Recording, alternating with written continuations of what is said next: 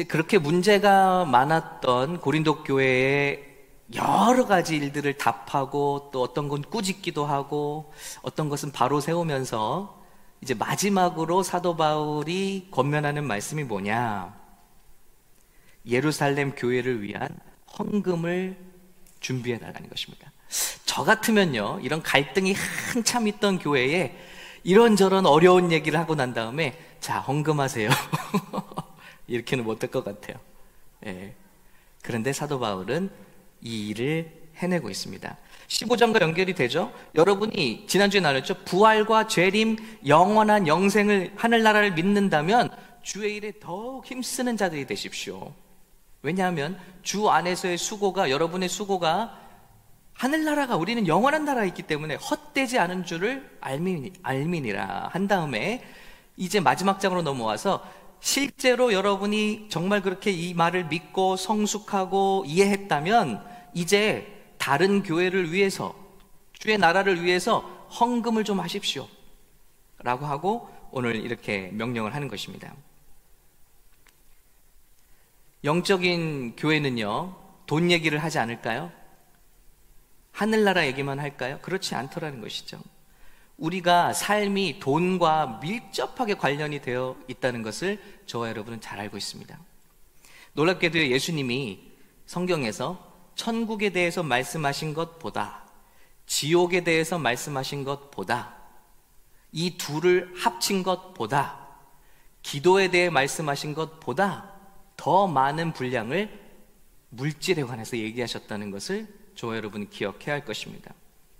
자, 450절이 믿음에 대해서 얘기하고 있고요. 성경 전체에서 550절이 기도에 대해서 이야기하고 있습니다. 그런데 여러분, 드림, 기빙, 이 물질에 대해서는 2100번 구절이 말씀하고 있다.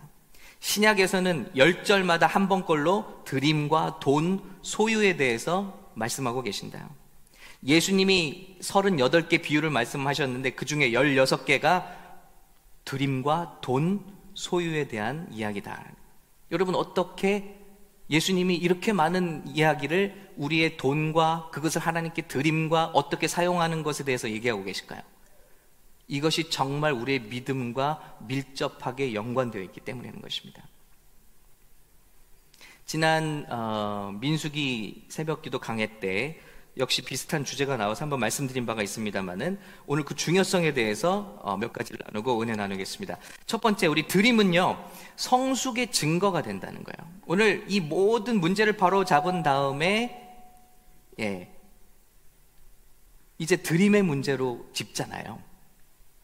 여러분이 정말 그렇게 입으로 말하는 대로 신령하고 영적이고 교회를 사랑하고 하나님을 사랑한다고 고백한다면, 자부한다면 여러분이 이제 드림을 준비해야 합니다.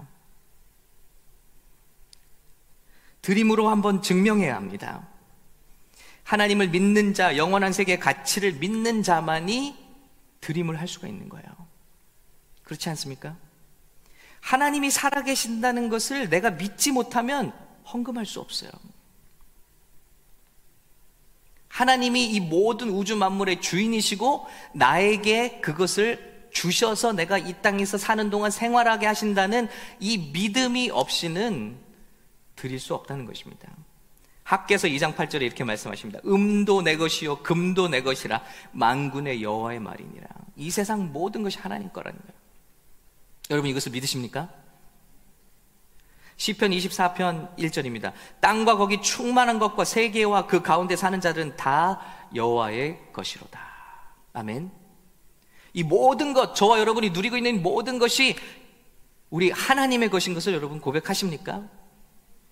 이것을 믿는 사람만이, 참으로 믿는 사람만이 드릴 수도 있다는 거예요. 그래서 드린다는 것은, 우리가 하나님께 은혜를 받고 드릴 수 있다는 것은 성숙함의 증거라는 거예요. 내 믿음이 자랐다라는 증거라는 것입니다. 예수님 말씀하시죠. 누가복음 16장 10절입니다. 지극히 작은 것에 충성된 자는 큰 것에도 충성되고 지극히 작은 것에 불의한 자는 큰 것에도 불의하니라. 지금까지 누가복음 16장에서 뭐에 대해서 말씀하셨냐면 계속 돈에 대해서 말씀하셨어요. 그런데 이게 지극히 작은 거래요. 하나님 나라에서는. 그런데 이렇게 지극히 작은 것에도 충성하지 못하는데 어떻게 하나님이 그 사람에게 영혼을 맡길 수 있느냐? 안 된다는 거예요. 그래서 우리가 성숙하다면, 영적으로 성숙하다면 드리는 것이 마땅하다. 그래서 첫 번째, 드림은 성숙의 증거이고요. 우리가 뭐 강요하거나 이럴 필요가 없어요. 우리가 은혜를 받고 물질에 대한 개념을 깨닫고 하나님이 모든 내 삶의 주인이라는 걸 깨달은다면 우리는 자연스럽게 드리게 돼 있다는 거예요. 두 번째, 드림은요 또한 성숙의 증거이기도 하지만 드림은 성수로 가는 과정이고 훈련이라는 것입니다. 자, 성숙한 사람이 드릴 수 있지만 드림을 훈련함으로써 또한 성숙으로 간다는 것입니다. 아멘. 이게 훈련을 해야 되는 거예요. 하나님은 우리를 훈련시키는 거예요. 어제 우리 40대 남성 그룹 그 모임이 있어서 참 많은 좋은 이야기를 나눴습니다. 그 중에 하나가 우리 자녀들을 돈 쓰는 걸 훈련해야 되느냐 하는 얘기가 나왔어요. 근데 우리의 결론은 당연히 해야 된다. 언제부터? 돈을 벌기 전부터 얘기해야 된다. 그래서 아빠에게 나중에 돈 많이 벌면 포르쉐 한 대, 저는 저희 아들에게 요트는 한 대 사줘라. 농담입니다만 이 아이들이 이제 세상에서 일을 하고 돈을 갖게 되는 순간 그때부터 훈련하면 된다? 안 된다라는 거예요. 우리 40대 남성들의 결론입니다. 아이들이 돈을 벌기 전부터 가르쳐야 된다. 어쩌다가 얘기했는가 나는지 모르겠는데 사실입니다, 여러분. 가르쳐야 되는 거예요. 물질을 어떻게 사용하는지. 왜냐하면요, 집착하게 되는 거예요. 사회생활 하면서 수입을 얻게 되면 그 돈에 집착하게 돼요. 그래서 미리부터, 어렸을 때부터 가르치는 거죠. 예. 자녀들에게 이제 아르바이트를 시작하는 나이가 됐는데, 어려서부터 얘기하는 게 있어. 하나님께 무조건 11조, 그리고 한 달에 한 번씩 부모님을 위해서, 가족을 위해서 회식을 한 번씩 할 것. 예, 잘 지켜지고 있어요. 근데 이거 귀한 것 같아요. 가족의 뭔가 컨트리뷰션, 어떤 공헌을 하라는 거예요. 중요한 것 같습니다. 하나님이요, 하나님의 백성을 물질로 훈련시킵니다. 여러분 잘 아시죠? 모세를 통해서 이스라엘 백성이 이제 가나안 땅으로 들어가기 직전에 두 가지 명령하십니다. 너희가 그 땅에 들어가면 이제는 유목민이 아니라 농사를 짓고 살게 돼. 그리고 풍성한 먹을 것이 얻게 되죠. 지금까지는 하루하루 하나님께서 주시는 만나를 먹고 살았어요. 그런데 그 땅에 가서 농사를 짓게 되면 너희는 풍성한 이제 삶으로 들어가게 될 거야. 그런데 그때 내가 두려운 것이 있다. 너희가 나를 잊을까 하노라. 그래서 두 가지를 명령하시죠. 첫 번째, 첫 열매를 나에게 바치라. 자, 첫 열매가 있어요. 우리가 하나님 앞에 이제 막 기도하고 얻은 이제 뭐 예를 들면 첫 번째 물질이 있어요. 어렵게 얻은 물질들이 있어요. 이 가나안에 들어간 이스라엘 사람들은 얼마나 그날을 고대했겠어요. 하나님께서 첫 열매가 맺히는 날 만나를 중단하셨다고 그랬어요. 땅의 소산을 먹기 시작할 때 만나를 그치겠어요. 그러니까 이제 이게 양식이 얼마나 귀합니까? 그때 들어오는 마음이 뭐죠? 이건 내 거야. 더 많이 쌓아놔야 돼. 더 많이 붙들어야 돼. 하나님이 이 마음을 훈련시키는 거예요. 놓는 훈련을 시키시는 거예요. 그래서 첫 열매의 첫 수확의 일부를 하나님 앞에 먼저 가져오라. 그리고 두 번째가 뭐죠? 11조를 바쳐서 하나님의 창고가 비지 않게 하라. 누구에게나 10분의 1은 어려운 거예요. 우리 학생들이 100불을 벌어서 10불을 헌금하는 거나 어른들이 10,000불을 벌어서 1,000불을 헌금하는 거나 동일하게 어려운 일이에요. 10불 얼마 안 돼. 학생들에게는 그게 피 같은 거예요. 그런데 이것을 이스라엘 백성이 물질을 얻기도 전에 훈련하라고 말씀하시는 거예요. 왜냐하면 그렇지 않으면 너희는 물질의 노예가 된다. 물질을 위해서 이 삶을 사는 돈의 노예가 된다. 성공의 노예가 된다. 하나님이 두 개 명령하신 훈련하시죠. 하나님은 우리의 물질 사용을 관심 있어 하시고 훈련하시는 거예요. 잠언서 3장 9절입니다. 내 재물과 내 소산의 처음 익은 열매로 여호와를 공경하라. 그리하면 내 창고가 가득히 차고 내 포도즙에서 새 포도즙이 넘치리라. 네가 놓는 연습을 하는데, 하나님을 경외하고 물질을 두려워하지 않는 삶을 사는데, 하나님이 그렇다고 너를 가난하게 만들지 않을 거야. 이스라엘 백성아, 너희가 그렇게 한다고 다른 민족보다 뒤처지게 만들지 않을 거야.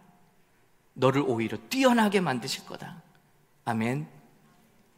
여러분, 세상에 이름도 없고 아무도 몰라주던 그 씨족 사회의 아브라함 족속의 후예들이 지금 세계의 경제를 쥐락펴락하는 유대인들이 되었습니다. 말씀대로 살았어요. 그들의 물질 훈련은요, 어려서부터 시작된다고 합니다. 70의 법칙으로 자녀들을 키운대요, 유대인들은.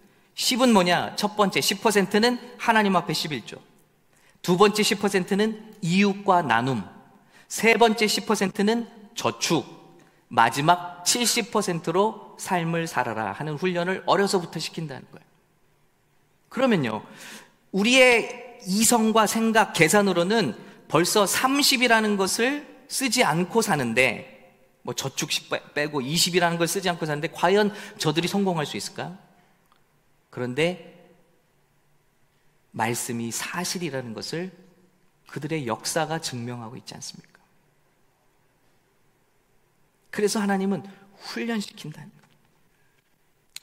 우리가 집착하지 않도록. 새벽에 원숭이 사냥법 영상을 나눠드렸습니다만, 사람들이 아프리카에서 진짜로 원숭이를 어떻게 잡죠? 손이 간신히 들어갈 만한 구멍에 땅콩, 원숭이 좋아하는 물건을 딱 넣어놓잖아요. 영상 보셨죠? 그러면 멀리서 보고 있으면, 사냥꾼이 보고 있으면 이 원숭이가 그 넣는 거 다 보고 있다가 졸래졸래 와서 손을 집어넣어서 그걸 탁 잡죠. 근데 주먹을 잡는 순간 구멍에서 손이 빠지지 않는 거예요. 어떡하죠? 소리를 빽빽 찌르면서 막 살려달라고 합니다. 그런데 사냥꾼이 걸어와요. 그런데도 이 바보 같은 원숭이가 이걸 놓고 손을 쭉 빼고 도망가면 되는데, 그걸 붙잡고 계속 소리만 질러요. 그러다가 사냥꾼에게 붙잡히는 장면 보셨을 거예요. 저는 그 영상을 보면서, 벌써 5, 6년 된 영상이에요. 전 그 영상을 보면서, 이게 우리와 삶과 똑같다. 마치 우리는 믿음이 있다 하고 정말 하나님을 믿고 주님과 같은 분 없네, 네? 여러 가지 고백을 하지만 정말로 우리가 그것을 믿는다면 내 물질이 하나님 앞에 복종하느냐? 많은 사람이 그렇지 않다고요. 오늘 사도 바울도 그들을 도전하는 것입니다. 이제 성도를 위한 헌금에 대해서는 다른 교회에 제가 명령한 바와 같습니다. 여러분도 그렇게 헌금하십시오. 그 뭐냐면, 매주 첫날에, 주일입니다. 주일에 여러분의 각자가 수입에 따라 저축해서, 주석을 보니까 이건 11조에 관한 명령이다. 수입에 따른 비율로 하나님께 드리라는 거예요. 즐겨하는 마음으로. 그래서 내가 갔을 때 일부러 막 헌금하고, 그때서야 부랴부랴 하고, 그런 거 있잖아요. 우리 헌금 바구니 돌리면 더 넣고, 안 가지고 온 헌금 찾아서 뒤적이고, 이런 적 있잖아요. 체면 때문에 헌금하고. 이렇게 하지 말라는 것입니다. 하나님 앞에 자발적으로 매주 첫날에 하나님 앞에 소득의 11조를 드림으로써, 거기서 구제하고, 거기서 교회를 세우고, 거기서 다른 교회를 세우기도 하고, 모든 일을 거기서 감당하라는 것입니다. 훈련하라는. 그래서 드림은 성숙으로 가는 훈련입니다. 세 번째는요, 우리 기빙, 드림은 기적을 가져와요. 우리 말라기 약속을 보시기 바랍니다. 말라기 3장 7절입니다. 함께 봉독할게요. 시작. 만군의 여호와가 이르노라, 너희 조상들의 날로부터 너희가 나의 규례를 떠나 지키지 아니하였도다. 그런즉 내게로 돌아오라, 그리하면 나도 너희에게로 돌아가리라 하였더니 너희가 이르기를 우리가 어떻게 하여야 돌아가리까 하는도다. 하나님께 지금 이스라엘 백성이 반역하고 포로 생활을 하고, 우리가 어떻게 해야 하나님 회복됩니까? 어떻게 부흥이 일어납니까? 우리 민족이 어떻게 다시 살 수 있습니까? 말로만 해, 말로만. 하나님 말씀하시잖아요. 너희가 이르기를 우리가 어떻게 하여 돌아가리까? 뭐라 말씀하시죠? 하나님이 사람이 어찌 하나님의 것을 도둑질하겠느냐? 그러나 너희는 나의 것을 도둑질하고도 말하기를 우리가 어떻게 주의 것을 도둑질하였나이까 하는도다. 이는 곧 11조와 봉헌물이라. 하나님은 이 백성이 아무것도 없는 거지 같은 삶을 살 때부터 그들을 지키셨고 또 복 주셨고 강성한 민족으로 만들어 주셨고요, 100만이 넘는 민족으로 만들어 주셨고 그들에게 가나안 땅의 족속들을 이길 수 있는 힘을 주셔서 그 땅을 차지하게 하셨어요. 아무것도 없는 그들을, 볼품없던 그들을. 그런데 하나님께서 나를 잊지 말라고, 하나님 돈이 필요하신 분이 아니잖아요. 너희가 나를 잊지 말라고, 물질을 쳐서 내 앞에 복종시키는 훈련을 하라고 한 2가지를 새까맣게 까먹고 지키지 않고, 절기는 물론 하나님께 11조와 봉헌물과 첫열매 이런 모든 것들, 유월절과 초막절과 모든 또 안식일과 안식년을 다 지키지 않고 오직 이 땅에서 성공하고 쌓아놓은 데만 집중했던 그들, 어떻게 돌아가냐는 거예요. 이것부터 회복하라는 거예요. 너희 온 나라가 나의 것을 도둑질하였으므로 너희가 저주를 받았느니라. 만군의 여호와가 이르노라, 너희의 온전한 11조를 창고해드려 나의 집에 양식이 있게 하고 그것으로 나를 시험하여 내가 하늘 문을 열고 너희에게 복을 쌓을 곳이 없도록 붙지 아니하나 보라. 할렐루야. 여러분, 하나님 믿으십니까? 하나님의 말씀 믿으십니까? 그런데 우리는 필터링해요. 이런 말씀, 이런 말씀은 구약의 말씀, 이런 말씀은 너무 법적인 말씀, 율법이야. 예수님 시대는 율법 안 지켜도 돼. 예수님 신약에 오셔서 말씀하셨어요. 11조에 대해서 어떻게 생각합니까? 했더니 너희가 정신은 안 지키고 돈만 드린다. 내가 너에게 말하노니 정신도 지키고 드림도 지켜라. 2가지를 다 지키라는 거예요. 들이대 믿음이 없는 헌물 드리지 말고, 또 믿음이 있다 하면서 말은 하지만 안 드리지 말고 2가지를 다 지키라는 거예요. 예수님 명령하셨어요. 그러면 왜 신약에는 11조 얘기가 없습니까? 당연히 없죠. 신약에는 11조가 아니라 전부를 드렸어요. 초대교회가 헌금을 얘기할 필요가 없었어요. 예수를 믿은 자들이 다 자기 집과 땅을 오픈했어요. 제자들 앞에 가져와서 갑자기 생긴 교회가 생존할 수 있도록, 살아갈 수 있도록, 마치 미국 땅에 온 청교들이 제일 먼저 교회를 짓고 하나님을 영광스럽게 했던 것처럼 자발적으로 그들은 하나님의 교회를 세워갔다는 것입니다. 그렇기 때문에 11조에 대해서 강조할 필요가 없었어요. 그 이상을 하나님께 드렸기 때문에, 기뻐함으로 드렸기 때문에. 어떤 기적입니까? 내가 하늘문을 열고 너에게 복을 쌓을 곳이 없도록 붙지 아니하나 보라.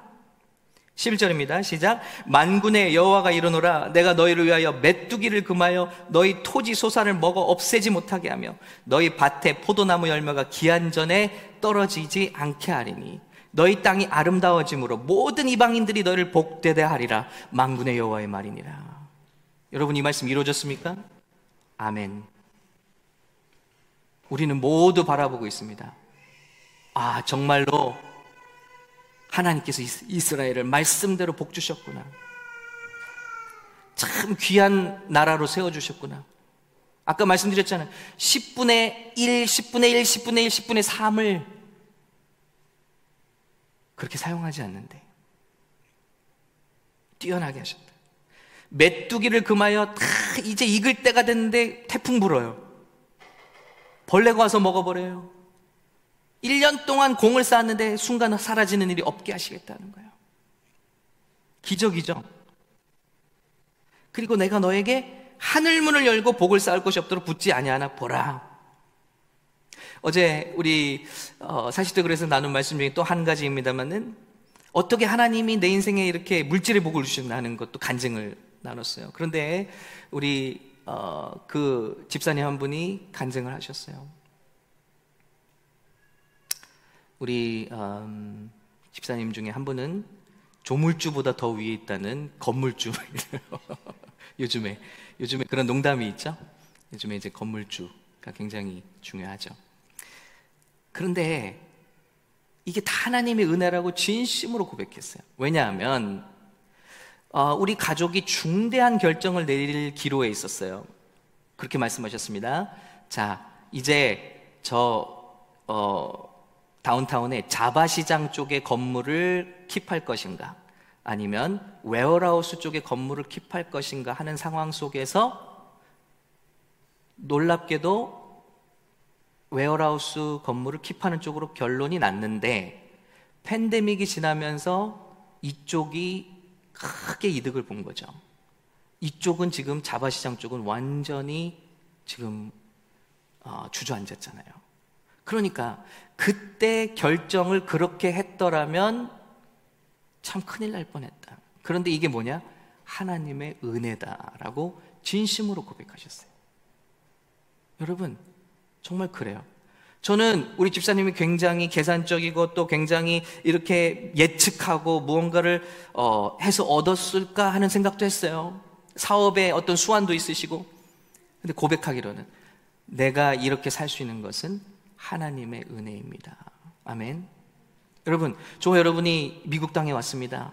여기서 여기까지 살게 된 것 하나님의 은혜 아니겠습니까? 아멘.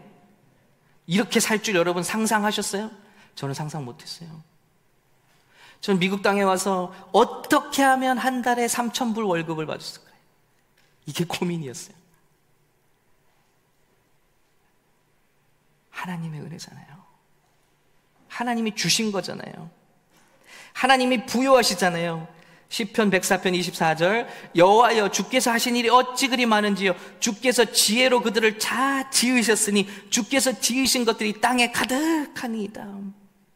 다 하나님 건데 우리를 불쌍히 여기셔서 믿는 저와 여러분에게 하나님의 것을 맡겨주셔서 우리를 청지기로 삼아주셨다는, 이 땅을 사는 동안 맡겨주신 거예요.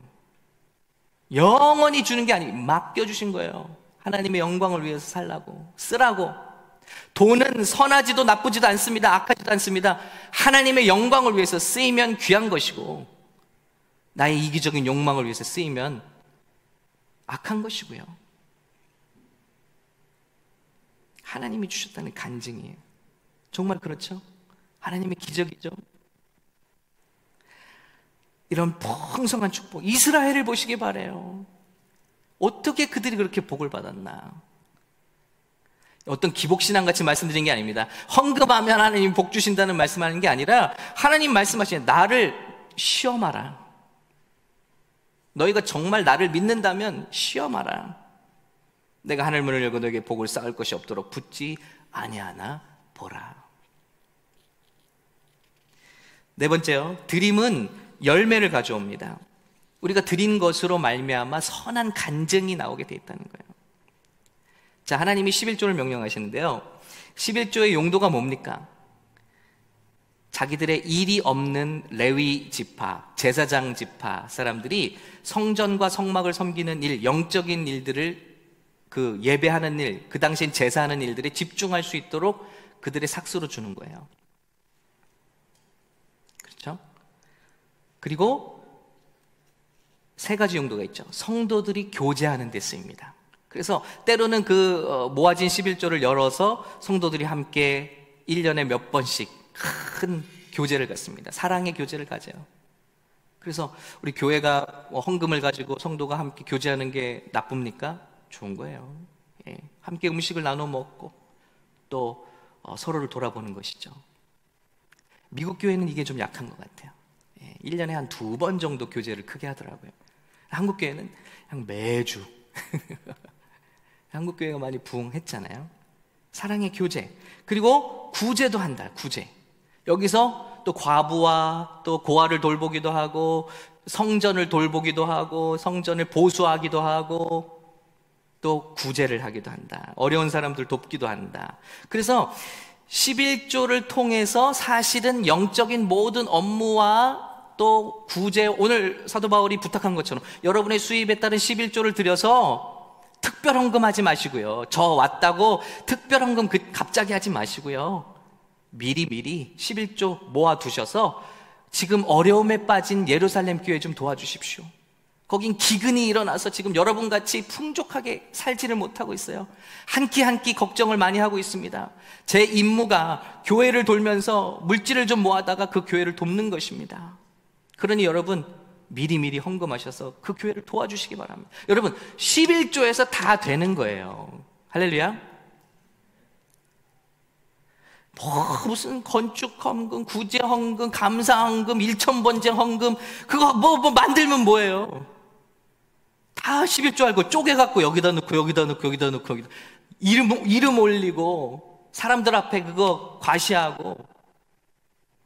아니요, 정직한 11조만 우리 성도들이 함께 모아서 힘을 합친다면 거기서 1년의 예산도 나오고 교육부도 세워지고 사역자들도 세워지고 전도도 하고 선교도 하고 구제도 하고 충분히 할 수 있다는 거예요. 할렐루야.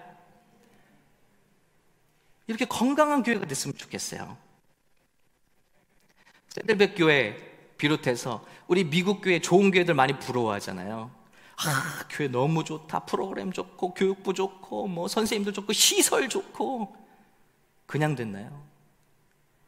제가 리고렌 목사님의 목적이 이끄는 삶을 다시 한번 보고 있는데요, 교회를 세울 때부터 작정한 게 뭐냐면 비전을 꿈꾸고 선포한 거예요. 그게 뭐냐면 우리 교회는 얼마 모이지도 않을 때부터 그 비전을 선포했더라고요. 우리 교회는 매 주일마다 하나님께 11조를 드리는 1,500명의 성도를 꿈꾼다.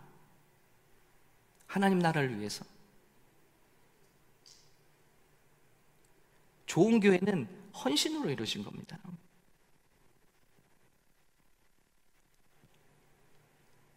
그래서 정직하게 우리가 이렇게 한다면 우리 교회는 큰 일들을 감당할 수 있어요.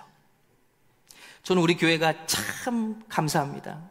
인원은 많지 않은데 하나님께 참 헌신적으로 드리세요. 미국 2세 우리 교회들은요 한 200명 돼도 자립을 잘 못해요. 근데 우리 한인 1세들은요 100명만 50명만 돼도 자립을 해요. 10가정이 교육자 1명을 풀타임으로 살리기 때문에 그래요. 근데 2세는 훈련이 안 돼요. 다 우리가 다 이렇게 잘해주고 헌금 안 해도 돼, 엄마가 할게, 아빠가 할게. 청년들이 200명 모여도 교회 안 세워져요. 왜? 다 쓰기만 하지 자기의 것을 드림이 없어요. 그래 믿음도 잘하지 않아요. 자기의 드림을 하나님께 드리는 기쁨을 발견할 때 그 믿음이 얼마나 굳건해지고 교회를 사랑하게 되고 하나님의 나라를 꿈꾸게 되는지 몰라요. 그리고 그 일을 통해서 영혼이 돌아오고 또 교회가 굳건히 세워지고 이 땅에 교회들이 세워지고요. 할렐루야. 말로만 외치는 것으로 되겠습니까? 하나님 이 땅에 부흥을 주십시오. 이 땅에 교회들이 세워지게 해주십시오. 마틴 루터가 말했습니다. 진정한 회개는 호주머니가 회개하는 것이다. 고린도 교회 얼마나 말을 많이 합니까? 얼마나 자랑을 많이 합니까? 드림은 어떤가? 바울은 그것을 점검하고 있는 것입니다. 얼마나 감사합니까? 저희가 사실은 이런 시설도 마찬가지예요. 정말 많은 성도들이 간증을 내주고 있습니다. 전 세계에서, 독일에서, 호주에서, 일본에서, 중국에서, 미국도 타주들에서 지난 금요일 밤 우리 파이어 크루세이드 예배 실황을 다시 내보냈는데 저 포틀랜드에 있는 한 미국 어머니가 간증을 보내온 거예요. 실시간 글을 썼어요. 코리안 아이를, 생후 몇 개월 된 아이를 입양했는데 이 아이를 위해서 어떻게 영적으로 도움을 줄까? 코리안 아메리칸 컬처를 좀 알게 해주고, 그런 와중에 우연하게 알고리즘을 통해서 우리 파이어 크루스 예배가 뜬 거예요. 근데 예배를 보면서 그 아이와 함께 보면서 은혜를 받고 그 아이가 다시 한번 예수님을 향한 믿음을 컨펌했다 고백하는 거예요. 할렐루야. 와, 너무 감사하잖아요. 이런 일들이 일주일에 최소한 한 번씩 일어나요. 어떻게 가능합니까? 아유, 팬데믹인데 어려운데 우리 사역 계속 줄이자 하면은 죽는 거예요. 근데 여러분, 우리 가장 어렵기 시작할 때 우리 한 집사님이 하나님께 지정 헌금을 드린 거예요. 이 온라인 교회를 위해서 제 물질이 쓰임받기 원합니다.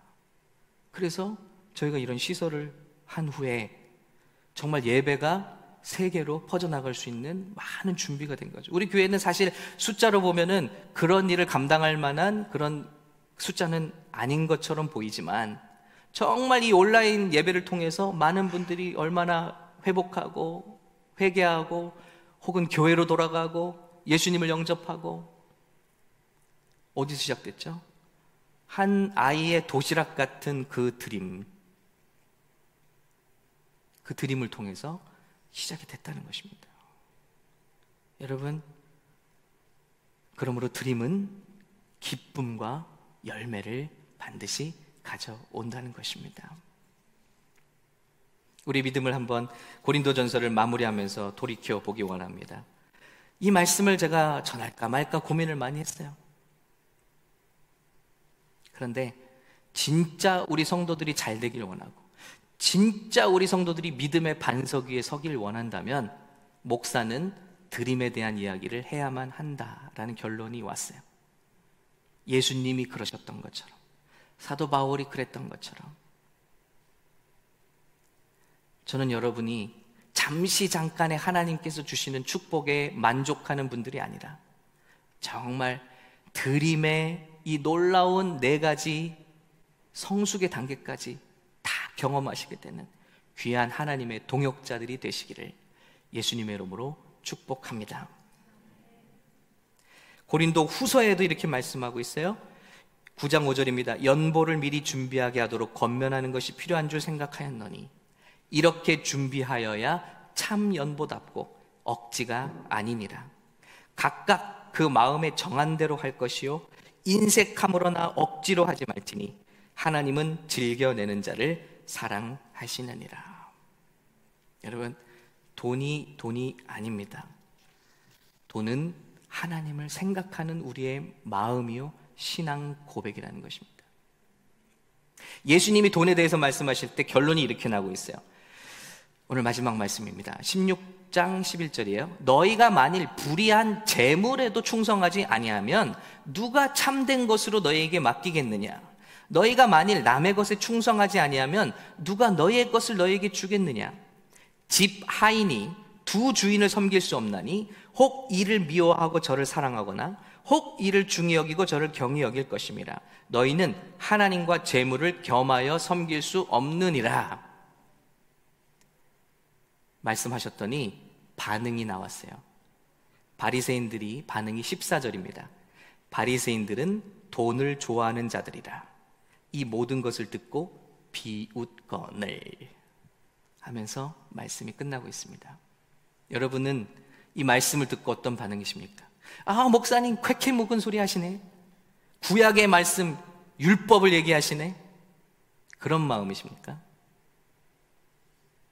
아니면 드림은 믿음과 직결되는구나.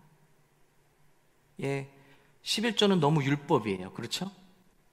10분의 1밖에 드리지 말라니 율법적이지 않습니까? 나는 더 드리고 싶은데. 이렇게 우리 마음이 커졌으면 좋겠습니다. 함께 기도하겠습니다.